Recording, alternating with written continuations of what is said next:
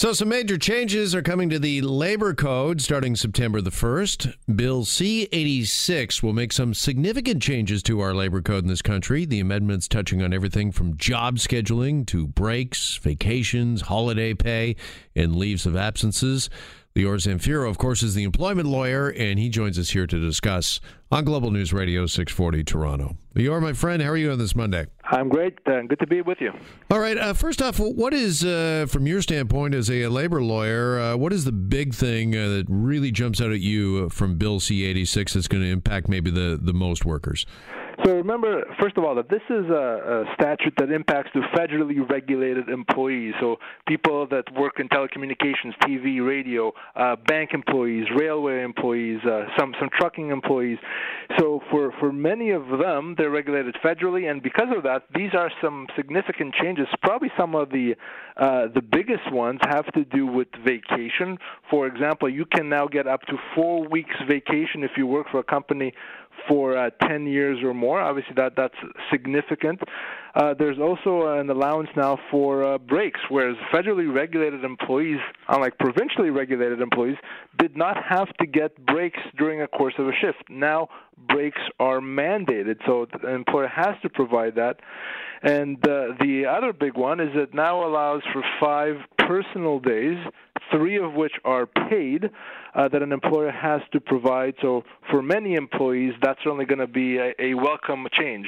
Okay, when you mentioned these are for federally regulated employees, that includes us here at the radio station. So, Dusty, could you take some notes here for us, please? Will do, yeah. Yeah, I think we might need, including these breaks. Like Lior, we slave away here for 2 straight hours on the air.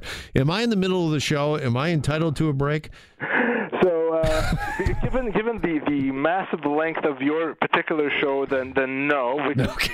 The breaks would be for people working for 5 hours or more.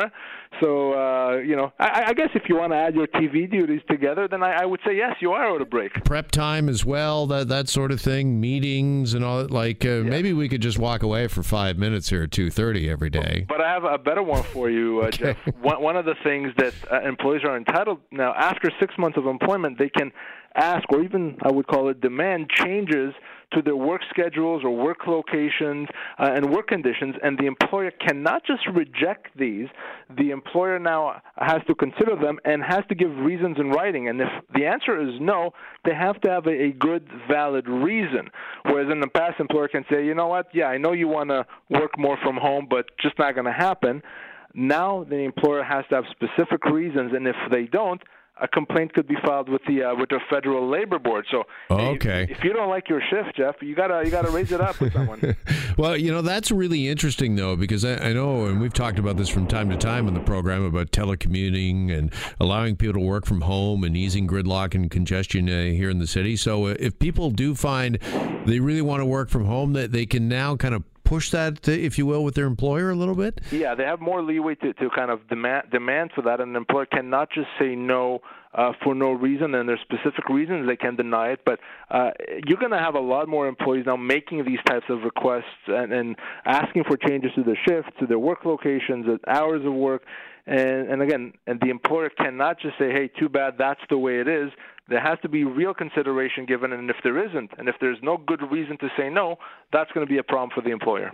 Talk to us as well, Lior, about this change to a notice of a shift change, that employers now must give an employee written notice, 24 hours written notice before they change somebody's shift? Yeah, so it starts with the fact that under these changes, employers now have to provide notice to the employees of their work schedule at least 96 hours before the start of the shift. And if they want to change it, they have to provide at least 24 hours advance written notice of that change. And that means that if the employer doesn't provide that type of notice of the change, and the employee refuses to work, they cannot be penalized in any way. The employer cannot say, you didn't show up to your shift, therefore we're going to let you go or discipline you in some way. They can say no now under the protection of the legislation because of the fact that the employer did not give enough notice. Interesting. Also interesting is employees now have the right to refuse overtime based on family responsibilities. Yeah, and that is certainly a big one. An employee can refuse the overtime. And this is one of those things, though, Jeff, that even though clearly the law is now such that employees cannot be made to work overtime, cannot be punished for refusing, the problem is more a practical one. And an employee may think, if I refuse, yes, my employer may not be able to say, I'm letting you go because of that, but they may find other reasons, and they may find other problems being created for them. So this is one of those things where I think that employees are still going to be weary to stand up for their rights because they're going to be afraid of how this is going to impact their employment later on. But on paper, you're right. You can refuse overtime now in some situations if there's family requirements. And I think on paper that is certainly a welcome addition. I'm just not so sure that it's going to translate to real-life situations. Well, that was one of my questions I had for you. As all well and good as some of this might be for certain employees, and it's there in black and white now, it's been spelled out, put on paper. Is there still a hesitancy, do you find, of employees not kind of standing up for themselves and exercising their rights? Absolutely. Well, usually when someone calls me, the question they start off with is, can my employer do X, Y? Well, what I always say is that's not really the question. The real question is, what are you going to be able to do about it? Because practically speaking, your employer may do something that they're not supposed to do, but if you're still working there, are you going to be inclined to get into a conflict with the employer? Are you going to be inclined to file a complaint against the employer with the government? And a lot of employees are going to say, well, I don't want to do that because I'm still working there. I still got to see the boss the next day I'm in the office. So it's because of that employees are often hesitant to pursue their rights. Certainly while they're there, you'd be much more inclined to pursue those rights where you're no longer there.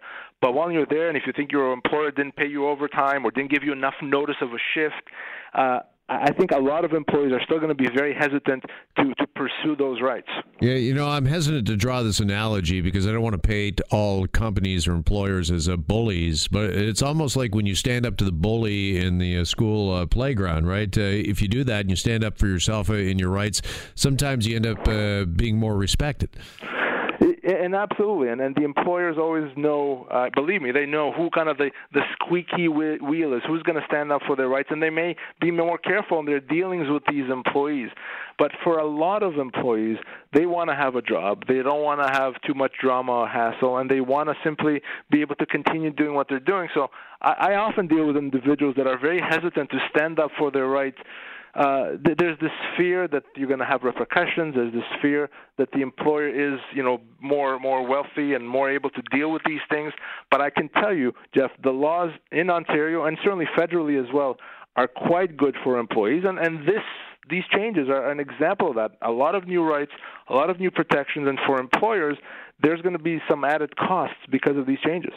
Also wondering, Lior, and you can certainly speak to this through your day-to-day dealings with people, how many employees are actually aware of their rights? Because I think when you see something like, Bill C-86 with some significant changes to the Canadian Labour Code, most people are like, no, thanks. But it's stuff that's really important and can really, impact you and your working relationship, and for the better.